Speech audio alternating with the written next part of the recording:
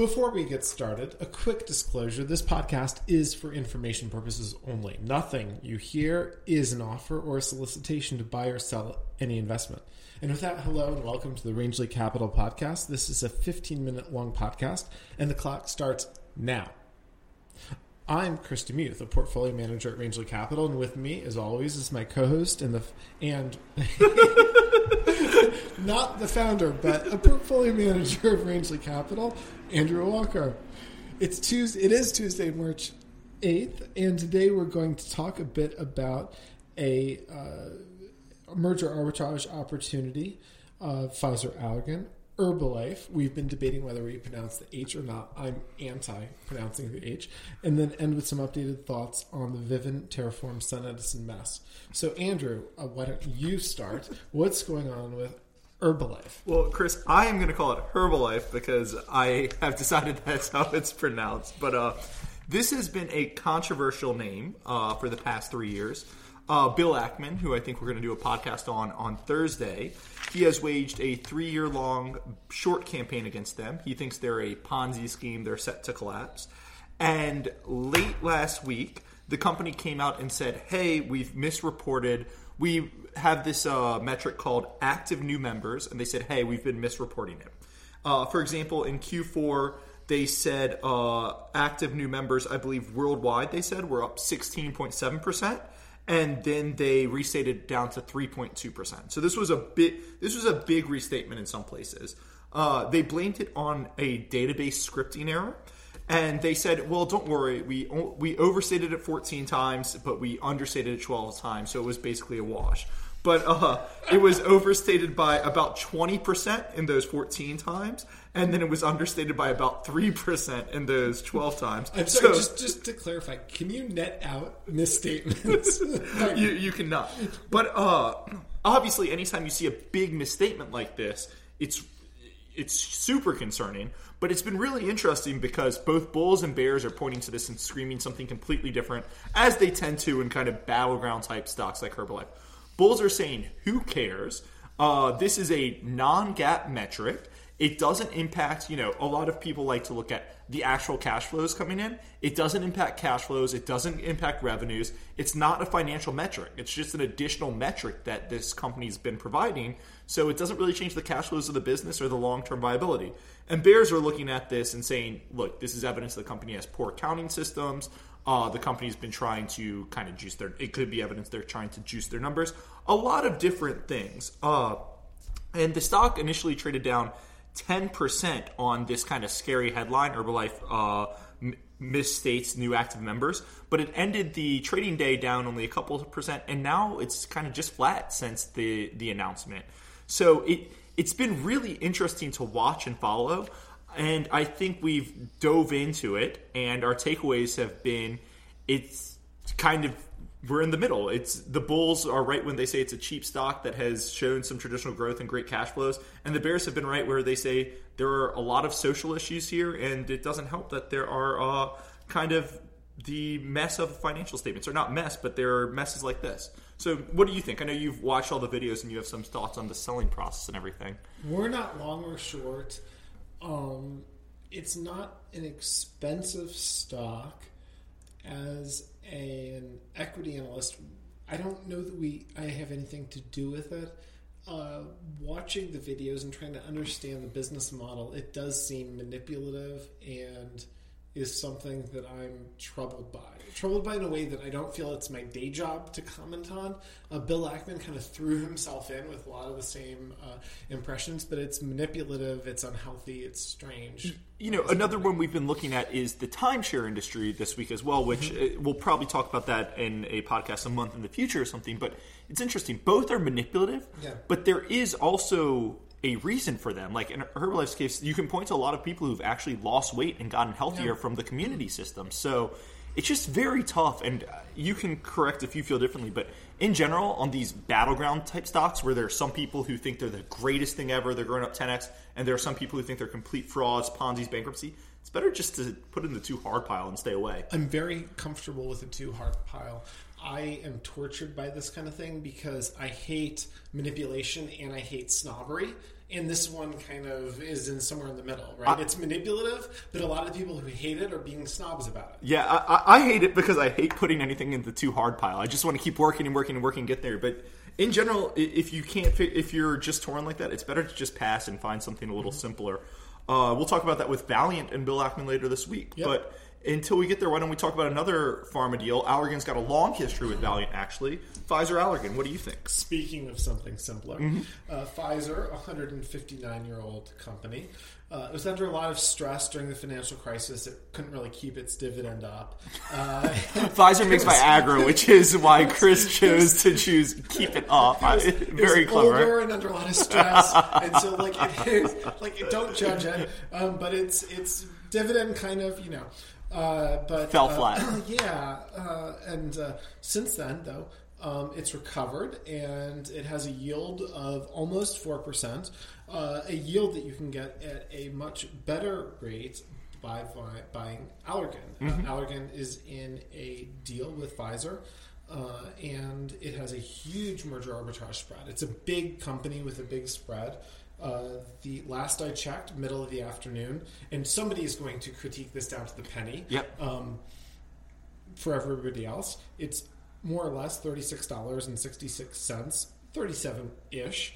And if it really makes a difference to your decision making, say, close. But it's a large spread, larger than warranted by the deal risk. For everybody who owns Allergan, if the deal closes, you get 11.3 shares of Pfizer. Based on today's market price, that creates Pfizer at just over $25 per share, $25.35 as of the last time I checked in mid-afternoon, for an even more generous yield of almost 5%. So let me back up a little bit, Chris. So Allergan and Pfizer are in a big deal, one of the biggest deals ever. Yep. Pfizer shares currently trade for $285 per share, roughly. Pfizer trades for just under $30. And if the deal closes, when the deal closes, you will get 11.3 Pfizer shares for every Allergan share you have. So that would be worth about $330. So that's the spread you're talking about there. So if the deal closes, it's a little bit over 15% annualized return if it closes by year end. 16%, I think that's about right. So that's kind of the arbitrage opportunity. It's a big arbitrage opportunity. 16% annualized in it's not risk-free, but lower risk. Getting this more than equity type return is rare. So let's talk about why did these two companies decide to come together? There are a number of reasons. I think that Pfizer can save on a lot of costs. Yep, $2 billion in cost savings is what they're projecting. Yeah, and I think it could be that or more. And they could save on taxes. They need to be careful how they present this, but they are currently paying the highest corporate income tax rate in the entire industrialized developed world at about 39%, and everybody pays less than that. So you're referring to the U.S. tax rate, the U.S. corporate tax rate of 39%. Yes. Yep. So Pfizer all in, they get some benefits from R&D. Pfizer all in pays about 25% tax rate. They have overseas earnings, R&D tax breaks. But with this merger, they will be paying an all-in tax rate of about 17%. So if you think about that, that's an immediate 8%, 10% boost to earnings just from this merger on the Pfizer side, plus the synergies. Huge value creation. And if you're standing there waving an American flag with a bald eagle on both shoulders, you might note that they can pay for more jobs, more R&D, and create more life-saving drugs if they invert and have more money to reinvest in the United States. I mean, this is something that is going to be very efficient for Pfizer. 100% agree. But the efficiency and the inversion that will take them to the lower tax rate is also the reason for the next is also one of the things for the next question. Why is this spread so large? There's a good reason and a bad or inefficient reason. The good reason is, first and foremost, the inversion political risk.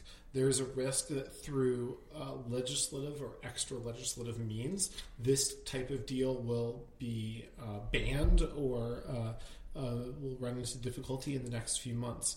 On the legislative front, there are people in both the Senate and the House who are pushing legislation that would make this deal difficult to An close. inversion deal where a foreign company inversion buys an American company Yes. and lowers their tax rate. Yes. Yep. And my view is that won't happen. To give you the very short version of why that won't happen, I looked at all of the betting markets on legislation, period, and the entire range goes from 4 to 17% on whether any legislation is going to get This isn't even like necessarily controversial legislation, which tax reform is. This is just anything. Yes, and if you are in favor of Arbor Day, it's about 17% that it'll get done this year. I believe that this deal is substantially beneath the 4% range. It's not even asked about. And then extra legislatively, there are people who are just against cross-border deals. There are people, the key intellectual person, I would say, at Harvard is Stephen Shea. The key person in the administration, the Treasury Secretary, Jack Lew. But I think that they are at the end of the rope in terms of stopping deals like this. If you look at the people who are against inversion, they said they've pretty much done what they could at this point. So I think that the inversion legislation is dead for the year. Just some background. Shire Abby, which we've mentioned on this podcast before, was a big inversion in 2014 that blew up. And in that case, Jack Lew Treasury Secretary? He was. He put some new rules in place that basically banned that type of inversion. But this inversion is much better structured, that it will get around all those bans. And he's come out and said, I don't have another bullet to stop this. In fact, it's not actually an inversion for reasons that I won't get into because of our first 15-minute limit. But it actually structured in a way that is technically correct even under all of the laws and regulation. Pfizer shareholders will not own as much as 60% of Allergan's outstanding stock. And for other boring reasons, it is okay. Perfect. Yeah, so it seems like it's a deal that's likely to go through. It looks like the markets are undervaluing the chances it goes through. Oh, yeah. Interesting spread, very interesting deal. I'll also mention very quickly, Allergan, I kind of did the work. It looks under to fairly valued to me on a standalone basis right now. If you look at where it was trading before the deal was announced, it's kind of right there right now. So even if the deal breaks, I'm not sure how much downside there would be. So let's go to Vivint, Sunedison, Terp. But before we go there, I'm going to take host duties back from you and just mention, if you like this podcast, please be sure to follow us on iTunes, Stitcher, SoundCloud, wherever you get it. And if you already follow us, please be sure to rate us. It means a lot to us. And Chris, did you know we only have 38 ratings on iTunes? I know we have many more listeners than that. And I feel like we're a big fan of incentives. I feel like we should kind of provide an incentive. Like if we hit 50 ratings by the end of this week, we'll give it a bonus podcast next week or something. Do you think that's right, or what do you think? First of all, you've all just witnessed a hostile takeover.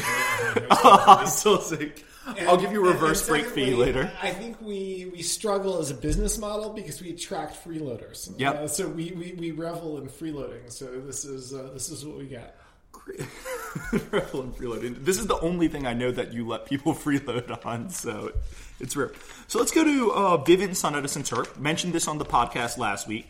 This morning, Vivint came out and terminated the merger with Sunedison, and they said Sunedison failed to meet their obligations to close. They're going to seek legal remedies in respect to a willful breach. That's pretty powerful language. Yep. And I'll just go through the market reaction real quick. Initially, the market really liked this for Sunedison Terp. Sunedison was up 40% to start the day. Terp was up 20%. By the end of the day, the market was a little more cool. Sunedison was up about 10%, maybe a little less. Terp was up 5% or less. Market hated it for Vivint. They were down almost 20%. What do you think about those reactions? I enjoy working with you, and if we compound at a 5% daily return over the next, actuarially, I've been looking at your tables, so call it conservatively 70 years. I think we'll end up pretty rich at the end of that. So from a TERP perspective, which is by far our largest exposure, good. From a Vivint, which we have a little exposure to. Yeah, we bygones, so it's an interesting one. I think that most strong reactions are overreactions. Capital markets react much more strongly than the physical actuarial world is worth, and so mean reversion is usual. And I think that there's a strong case from the Vivint perspective that there is value that could head in their direction, but that's a brainer. The no-brainer is it's very good for TERP to get out of the deal they were in. So that's the easy call to make. So as far as Sunedison, I don't know. So just to give a little bit of details on the merger agreement, The merger agreement was between Sunedison and Vivint, and then separately Sunedison and Terp had a deal that was contingent on the Vivint deal closing, that Terp would buy assets from Sunedison. So Sunedison Vivint breaks.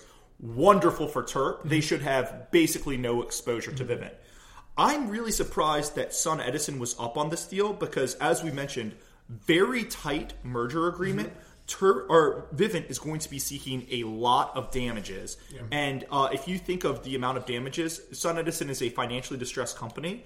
I wonder what they could pay, but it's also interesting in terms of a legal strategy. If you're a financially distressed company that's facing a big lawsuit, you are incentivized not to settle. Just take it to the end, bet on the come, hope either you win the lawsuit, or if you lose it, you're either done at that point or your business has turned around to the point where it was like an interest-free loan for 3 or 4 years.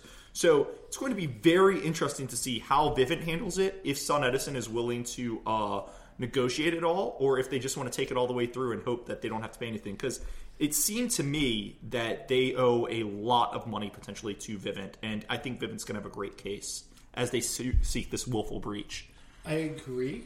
I also would say that it's important that always and everywhere you stand up for your rights. And if Vivint thought they had a right circa late February 26th, you have to immediately defend it. Exactly. If you don't defend your rights, there is a new legal precedent that says, oh, you were okay with what happened. You didn't think there was a problem, and that creates a new problem for somebody. And so I think that this was a sound tactic on Vivint's part.